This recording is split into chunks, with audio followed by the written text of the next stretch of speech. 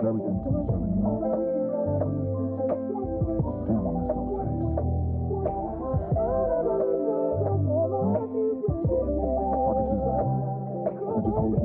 I mean? Feel so good. Hi, my name is Tatiana Merced, and you're listening to the first episode. Wait, this is not the first episode. I mean, the second episode of Musically Driven. Here we'll be talking about our favorite iconic people of color who have changed the music game over time. That was embarrassing. This is definitely the second episode of Musically Driven.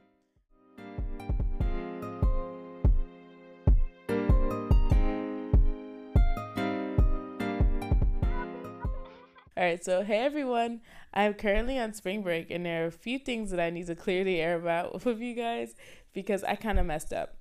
Okay, well, my last episode, I did say that I'd be releasing every 2 weeks and my next episode will be February 26th, and I am very aware that today is March 6th, Monday, March 6th. So, why am I so late?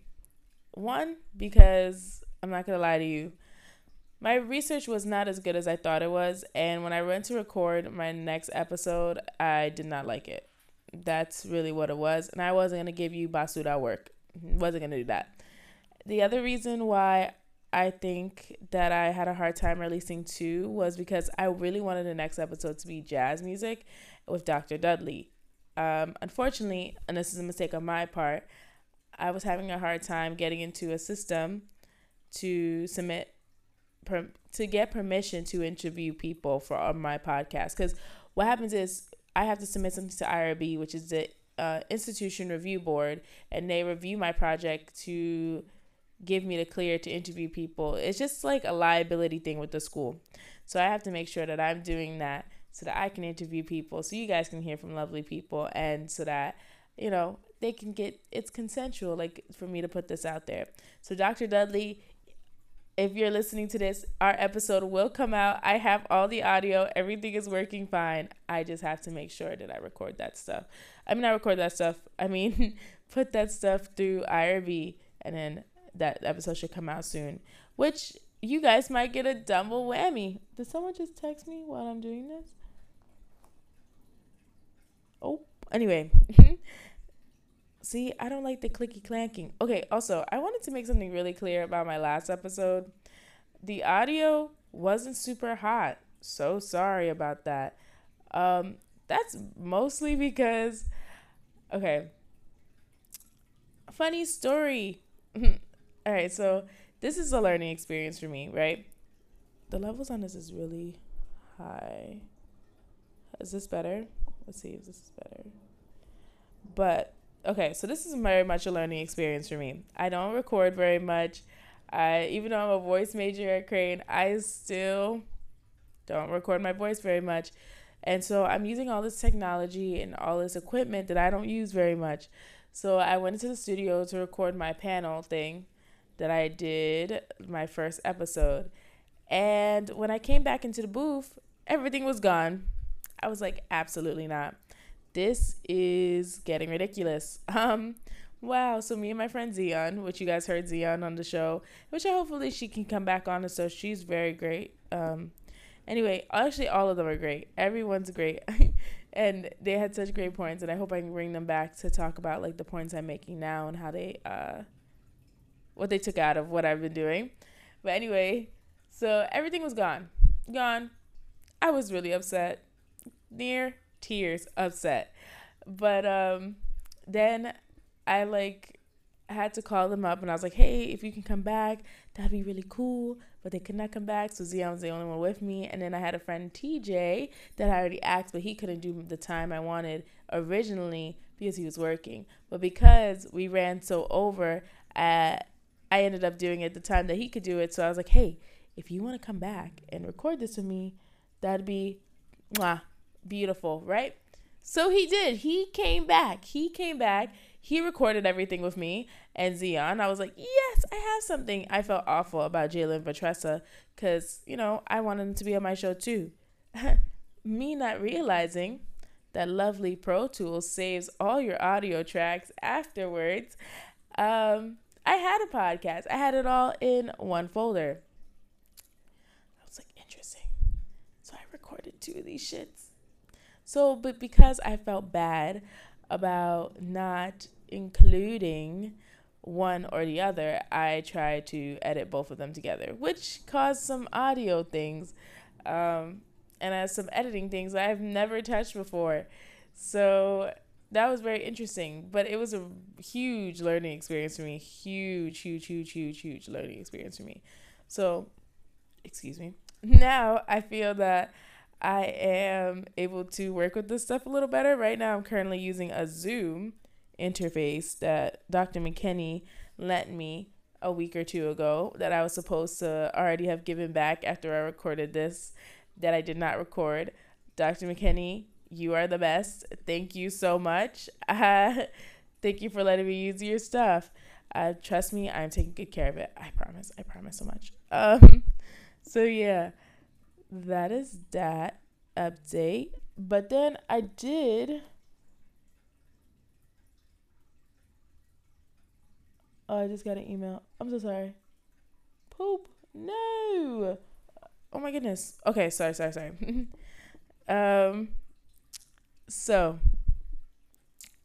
the next thing I wanted to say was thank you for everyone who helped me with this, like Zion, Vatressa, Jalen, TJ, like even my friend Joseph, like he helped me with a lot of like writing my scripts and figuring out some ideas, and Medina for looking up my my logos, because Medina is like great at marketing, and Dr. Coles for getting me an interface, or putting an old one in there, or like talking to me about the project and what's my next steps. He's my faculty mentor, guys. Dr. Coles is super cool. Drew Coles, super cool guy. Or Dr. McKinney for even letting me lend his stuff. All the teachers at Crane who's told me they listened to my podcast, who really resonated with it and like want to do something different in their classrooms. Like that meant a lot to me, and it meant a lot that it meant so much to everybody around me that I didn't realize it would. So I guess then this is the part where I'd be like, life updates, right? Life updates. What's going on with me? I am struggling.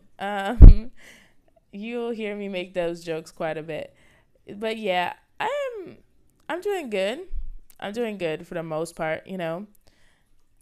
I currently feel like for you guys to understand the things that's happening. Am I not recording anymore? Oh no, I still am recording. Oh my goodness. Wow. Okay. Yeah, I told you. I'm learning. So I feel like for you guys to understand what's going on, I think I have to explain myself a little bit. We all know I'm in college. We all know I go to SUNY Potsdam Crane School of Music. We all know I'm a music business major with voice concentration. So I'm in Presidential Scholars. I'm vice president of Women's in Business. I work at my college store. I'm a busy girl. So sometimes I can get a little bit off track. And I've kind of found myself to be off track and not where I would want to be. So that's where I'm working on some time managing skills. And I'm hoping this project and this podcast kind of keeps me a little more self-disciplined. So that's the other thing that I'm hoping to do. But some updates project-wise, I'm hoping to get some cool people on here. Really hoping. I've been talking to some people and, you know, waiting for them to get back to me and stuff. So that's really cool. Yeah. So those are the updates that I have for you. So let's get into it. I literally just decided that I would just start with rock, because when I started this project, I kind of started into Asian pop music. Why? I don't know. Because a lot of it was just like, I want to know as much as I possibly can. And for some reason, I felt like I should start with the one thing that I know least about. So I went to like a Meta Moon Festival, and like it was really cool, and I learned a bunch of stuff about it.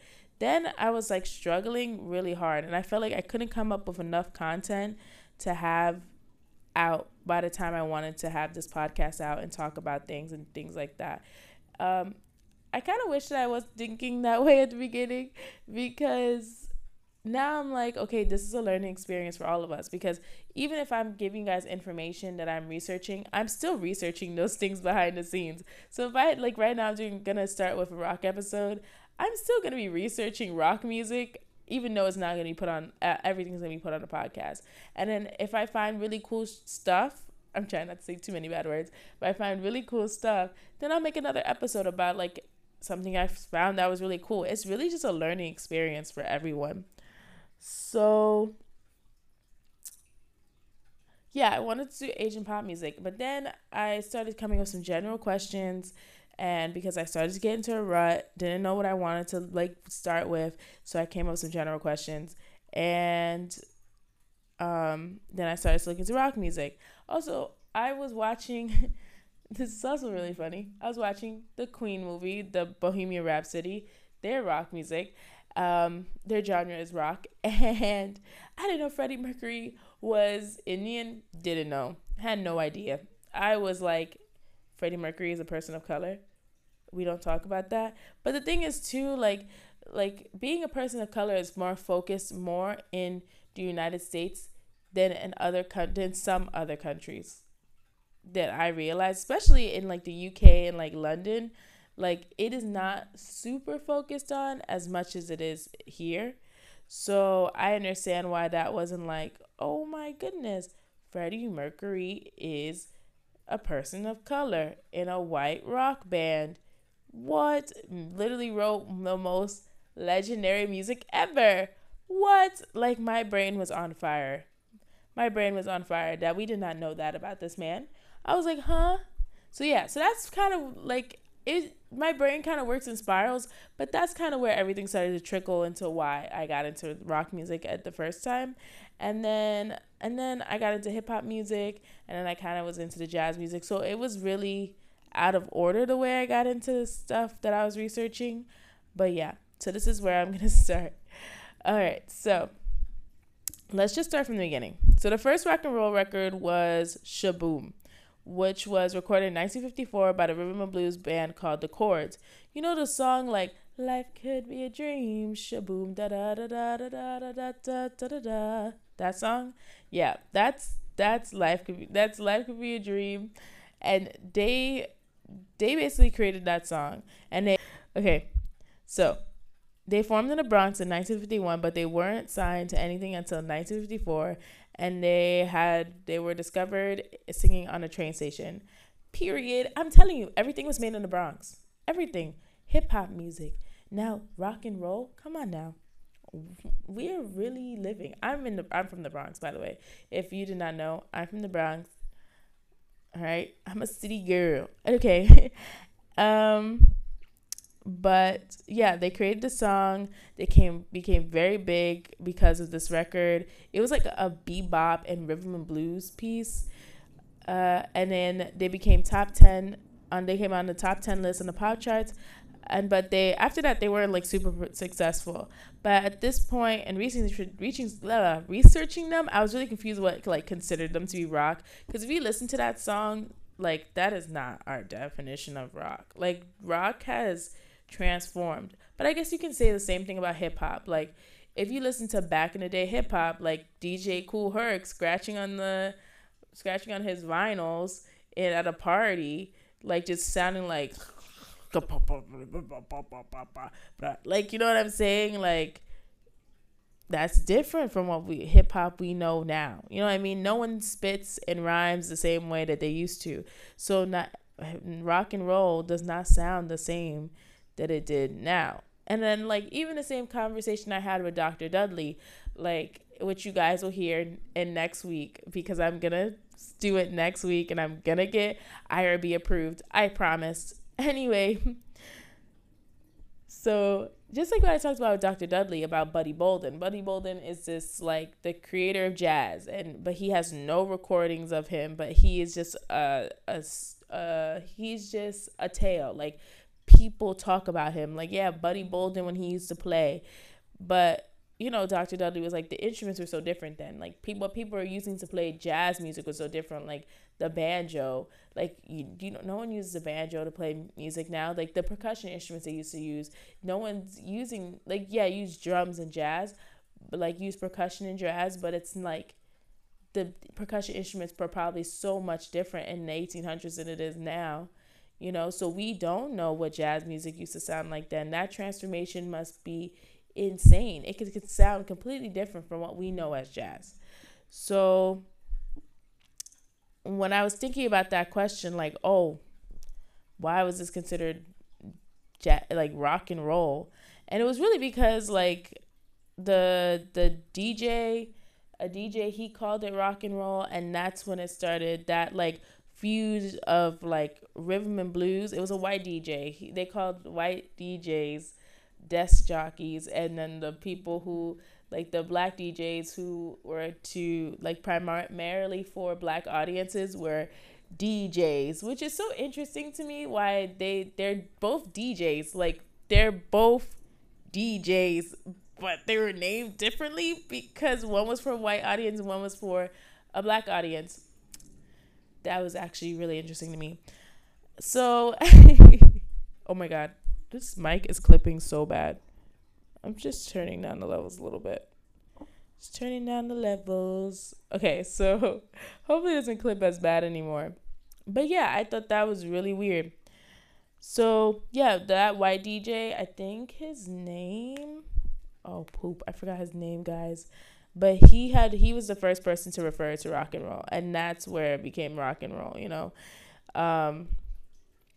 But then a lot of times what happened with Shaboom was that a bunch of white people started to cover it, and they started to cover a bunch of rhythm and blues groups, and then they became more popular than the original because obviously at the time white people had better promoters, better support, better aid. Like they had the access to be able to spread their sound around, you know what I mean, at that time. So, but this was like super common though. Like it was super common for white people to take black music and make it something Western or different. Western is probably not the best term because rock music is a combination of Western, rhythm and blues, and pop. Like it says, I read a book. It's called The Music of Black Americans. Ed from the Crane School of Music Library gave it to me. Loved that man. Gave me so many books to read. And I was reading the rock and roll section, and it does state that it is a fusion of rhythm and blues, pop, and country western elements. So yeah, so white people, like, they just had the aid for it. Like they were covering shit, and at the time, like, copyright laws weren't like accessible to black people. Like black people didn't have rights, period. So this is super common. Like for Little Richard's Tutti Frutti, everybody was covering Tutti Frutti. Etta James, Roll With Me, everybody was covering that. And because of the large white audiences, those covers sold bigger than the originals did. Also, at the time, too, radio at that time could really make or break you, bro. Like, that shit was crazy. Oh, man, I keep saying bad words. Anyway, that shit was crazy. Like, radio can really make or break you. So, therefore, like, the DJ had the power, or your desk jockey, the white DJ, had the power to sit here and be like, yeah, now this is fire. This is fire. Everyone should listen to this. But it's not like that anymore, and I don't know if that's like a good or bad thing because I kind of like the radio. I kind of like listening to the radio. It's kind of refreshing, but like it's different. It's really different now. Like no one needs the radio to be big. Everyone needs social media now to be big. And I found his name. The white DJ who used rock and roll for the first time was Alan Freed. All right. So now moving from like those original origins of rock and roll, now we have Chuck Berry, the man of many names. So Chuck Berry used many of the blues elements and incorporated different instruments such as his electric guitar, which was like his big thing, like his electric guitar. Like him using that electric guitar in with and rhythm and blues really made the sound of what rock music is. He also created the Dutch walk. So if you ever see a rock and roller hold his guitar with one foot in the air, like I feel like everyone knows what I'm talking about. Like one foot just kind of hanging. That was created by Chuck Berry. And I was watching videos and I was like, every motherfucker does that shit. I thought that was insane. I'm not gonna lie. I was like, oh my God, everyone does that. Everyone does that. So he was a creator of rock and roll. He's described as a creator of rock and roll, and he inspired many rock groups such as the Rolling Stones and the Beatles. And then Chuck Berry created like Dirty Days, Johnny B. Good, Run Rudolph, Run, Rudolph. Yeah, that one. And Johnny B. Good. Keith Richards described Chuck Berry. Keith Richards is in the Rolling Stones. Described Chuck Berry as the granddaddy of rock and roll. So I feel like, okay, so in the book, the music of Black Americans, they did say that like Keith Richards and the people from the Beatles very much was like, yeah, no, we know this music comes from. Like we credited people of color, but like to think that the inspiration, like they did the similar things to what a lot of white pop artists did was, yeah, no, I'm gonna take this, use it for myself, and like change it slightly, because their song Get No Satisfaction is really similar to one of his songs. Give me 1 second. I think it's Dirty Days. Yeah, Dirty Days. He was a big inspiration. So his song I Get No Satisfaction, that guitar line sounds super similar to Chuck Berry's guitar line from Dirty Days. And I know nothing about the guitar, but I was literally listening to it, I was like, what? No way. But you could say that's something similar to like the Pharrell Williams and Marvin Gaye situation. Like, Pharrell Williams probably would just listen to something or sampled something. However, I just thought it was so interesting that the Rolling Stones denied these facts until a lot later in their lives. Keith Richards denied this a lot later into his life. But fun fact, and this is actually a really cool fun fact, Chuck Berry punched Keith Richards in the face for touching his guitar backstage of a concert. So Keith Richards is sitting there, and he said this in an interview too, and this was so funny. And he was just like, oh, shoot, like, that's a cool ass guitar. I want to touch it. Chuck Berry comes in, boom, punches in the face. Don't touch my guitar. Takes that shit. I was like, oh, what? Oh, what? But you know what? Don't touch the man's guitar. I don't know what to say. Oh, there's a bug in front of me. Okay. But yeah, so Keith Richards does talk about later, like in his life, like his influence from Chuck Berry. So he goes, Chuck is the granddaddy of us all. Even if you're a rock guitarist who wouldn't name him as your main influence is still influenced by Chuck Berry. He is rock and roll in its pure essence. Keith Richards states this to Rolling Stone, like the magazine Rolling Stone. So he came about in 1954 along with his pianist Fats Domino, and they were both like rock and roll poets. I wish I went into Fats Domino a little more, but he was very, very famous as well at his time. And then I also did some research on Chuck Berry's like views on him being black, his experiences being black as a musician. But he didn't like a lot of political stuff. He would make it apparent. And there's a lot of black artists used to say that, their music is very universal. Like, their music is universal. Anyone can play their music. Chuck Berry's opinion on political and human rights were hidden in his music due to his worried about his losing his career. So later in his life, he began to speak about his music and the meanings behind some of them, such as Country Boy was supposed to be Colored Boy, which I thought was so interesting that he had to change lyrics and change words to his songs that were like super important to him. But due to those changes and like him not wanting to lose his career, he changed them. I thought that was insane that he felt like he didn't really have much of a voice. Now we're making a huge jump to Jimi Hendrix. Jimi Hendrix was like the 1960s. Uh, yeah. Okay. Oh yeah. Okay. So sorry. So sorry. So sorry. So sorry. Um, Jimmy had just wanted to double check. Jimi Hendrix was the 1960s, and he was really, really, really, really, really, really famous for his like electric guitar playing and his experimental sound.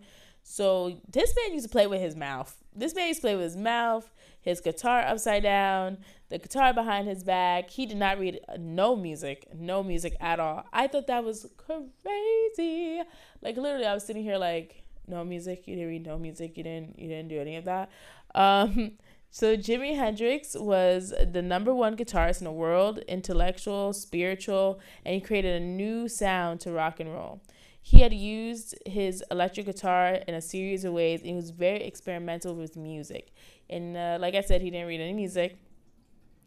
He played backup for Little Richard's band, the Chitlin Circuit, the R&B circuit, and he played with many of the most famous R&B performers, and he was described to be interesting to work with.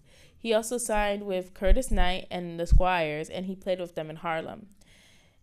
He wanted the combination between the West Village and in Harlem. So he did play in West Village, which was like that yippies, like, you know, everybody was doing drugs, everybody was doing their thing. So he played backup for Little Richard's band and the Chitlin Circuit, which is the R&B circuit, and he played with many of the most famous R&B singers and performers. He was described to be very interesting to work with. He also signed with Curtis Knight and the Squires, and he played with them in Harlem. He wanted a combination between the West Village and in Harlem. So he played in the West Village as well, which is predominantly a white area. You know what I mean? But he played with them. He did a lot of drugs with them. A lot of drugs with them. But he was not accepted in Harlem because of the way he dressed and his aspects of wanting to experiment. So a lot of the issue was that the people he was playing with wanted to strictly play rhythm and blues. Like, they did not give a fuck about this hippy dippy shit that he was bringing back from the West Village. Did not care. They didn't care. They were like, bro, we want to play rhythm and blues. We're not trying to play your experimental stuff. Didn't care. Which I guess I get, because it's like, you know, if you have a sound, you want to stick to the sound. But the village was very accepting to Jimi Hendrix, and he was able to flourish there due to his wants to explore, and he was exposed to psychedelics, which made his eyes open to the world. So this is really funny. But this is really funny because when I was watching an interview, like a documentary by for Jimi Hendrix, they described it just like that. They're like, his eyes opened up. His world was amazed, you know, like, because he was taking these drugs. They felt like the drugs made him encounter with music. And I literally thought that was insane. I was like, what? The drugs made you touch music? But, you know, that's just drug. You know, like, come on now. Like, you know, you're high, you see colors. You know what? I'm going to stop talking. Anyway, so Jimmy, and they also said Jimmy was playing rhythm and blues from the distance. So even though, like, a lot of black people felt like he started to play the white people's music, which he wasn't the people's music, because Jimi Hendrix was experimental. He literally created this genre, this separate genre of rock music, which is what we really hear of what rock music is now, is what Jimi Hendrix created. So, like, even though he was more accepted to the white audience, he wasn't really playing white music. So a quote that I pulled out was like, Jimmy was playing rhythm and blues from the distance. Like, so everything he was playing still had a lot of rhythm and blues influences, no matter what. He was just playing them distorted. And he loved Elvis, loved Little Richard and T-Bone. He was described as a genius and someone who electrifies the audience and was able to play the guitar upside down and with his mouth anyway. He was described as a black man who played the white man's music, and he was never talked about his race. He was just seen as a musical genius who happened to be black, which later in society people saw as odd due to him being so heavily influenced by jazz music. This is something that I found really odd too. Like, I thought it was weird because growing up, I did not know Jimi Hendrix was black. I did not know. I knew nothing about Jimi Hendrix. I was like, who? Jimi Hendrix, who? But I knew he was like heavy in the rock world. I wasn't really into rock growing up. That wasn't my thing. I was a more Hannah Montana girl. I wasn't really into any of that stuff growing up. But I had no knowledge that Jimi Hendrix was a black man, which is so interesting to me because why don't we learn that in our music classrooms about Jimi Hendrix is like one of our legends, you know, who created one of the biggest genres, like who is a contributor to creating one of the biggest genres that we have, rock music. Um, so he was just really odd. He was just an odd dude, and everyone said that, but he was so heavily influenced by jazz music. I'm really intrigued by Jimi Hendrix's story. I think it's really sad and disheartening, but at the same time, he's used all of that sadness and disheartening in his music. Like his song Castle Hill of Sand is about all of Jimmy's like childhood traumas, and a lot of music was about his life and his experiences. But he was also saying to a lot of people that race mattered more to Hendrix than most people realize. So he was hurt by black radios refusing to play his music, and he experienced like a lot of racism during his time in the R&B, and some of his most famous songs were profoundly shaped by his experience as a black man in America. He left New York and went to London to be famous and became a top 10 artist, and he played in many of the nightclubs that were in London, and he got a lot of respect from the guitar and musicians community over there. He was accepted more in London than in the United States, and some of the documentary described it to be from a place of jealousy from other artists in the United States. Many people didn't understand his idea of combining the ideas of both black and white and enjoying his sound, which which makes sense. And this was another topic that I was talking to about with my friend Joe, and I was just telling him like, I think it's really sad that this happened to Jimi Hendrix, like that he wasn't really accepted into our community. Like as a black community, you'd think that if we came up with something that's different and new, we would like with open arms accept that, you know, but we didn't. So that was like super interesting to me that we something that we created, we pushed away. So I felt like something that was just weird. Like I was just like, huh? So it was kind of like Jimi Hendrix was low key alone. Like it was just so sad. That just broke my heart to a million pieces. That that was something that was stated in a documentary. So he didn't believe in putting himself in a box, and he spoke about his dislikes of politics and organized religion, and the idea of what is black and white needs to be gone before we can live harmoniously. That was what he had said in an interview. So then he also explained about why he went to London, and he just kind of was like, look, playing in the United States, there's so many things. Like, I'm black, I have to be this. I can't just be existing. Like, I just can't play my guitar. I have to be black and playing my guitar. I have to be playing for black people, or I have to be playing for white people. Like, I can't just be playing to play. And that was his whole thing. Like, why can't I just be a person who's playing music who happens to be black? Why do I have to be this black person playing music and being categorized? So he had stated that there were so many hangups in America, mental hangups. But Jimi Hendrix did many times form his own scenes of protest. Like, I hope I'm saying this right. Jimi Hendrix in Woodstock, I think it is. Jimi Hendrix in Woodstock. I just want to double check because I do not want to fuck that up. But he had played the Star Spangled Banner at this music festival, I believe. Yeah, Woodstock 1969 national anthem. He played the national anthem super distorted, and it was like just showing like the pain and the things that America's done, and so he played it just like distorted, and like you felt everything, but it was beautiful. It was crazy. I sat with Dr. Levinson watching that thing, and I was like, no, this is super cool. So I love Jimi Hendrix's story. I really do find it interesting that, that he wasn't fully accepted in his community, but then he wasn't fully accepted in the other communities that he was in. And so, but he still found a way to just play and love what he was doing and just be himself, which I feel like that's something that many musicians today do not emulate.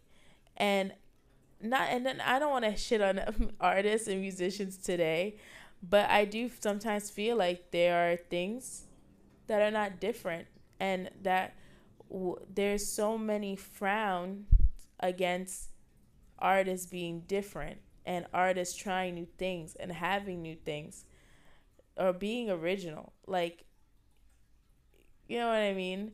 So I just found that interesting about Jimi Hendrix. I really love Jimi Hendrix's story.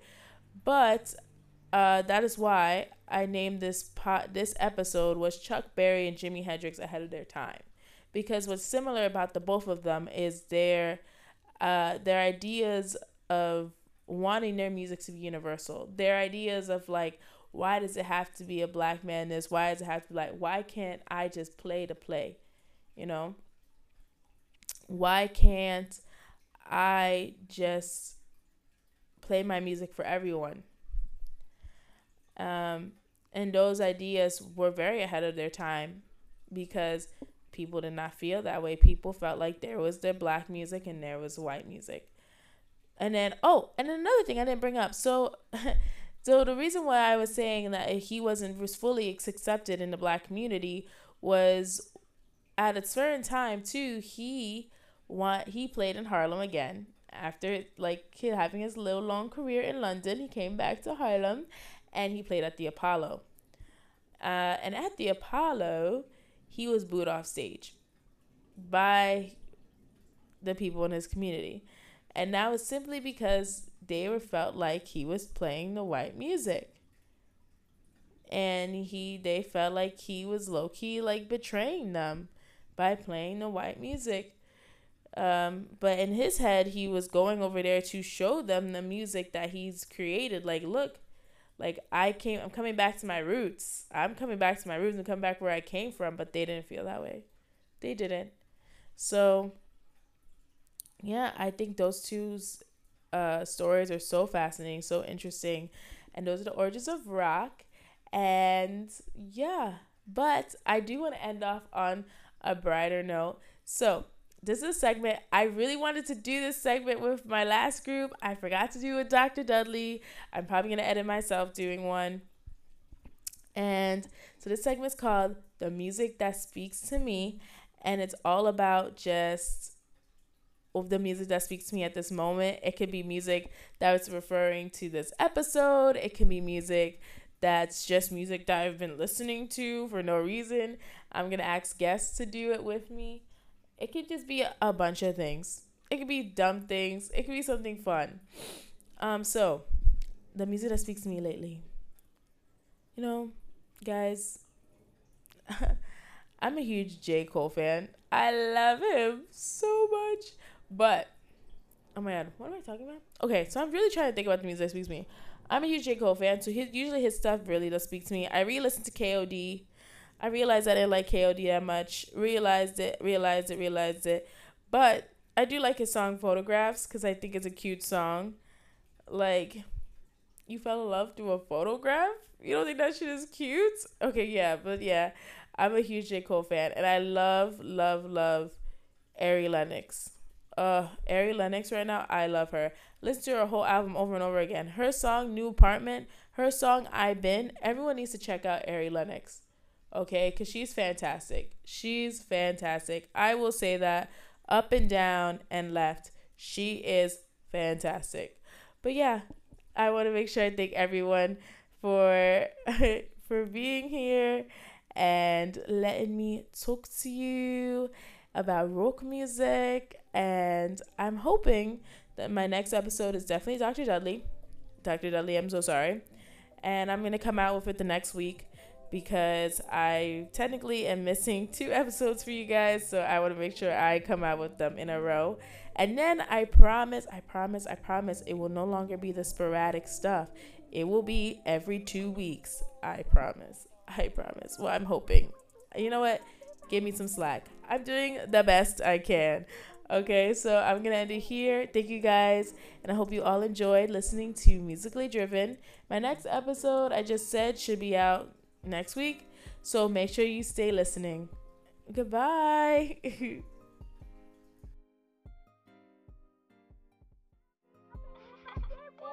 are amazing.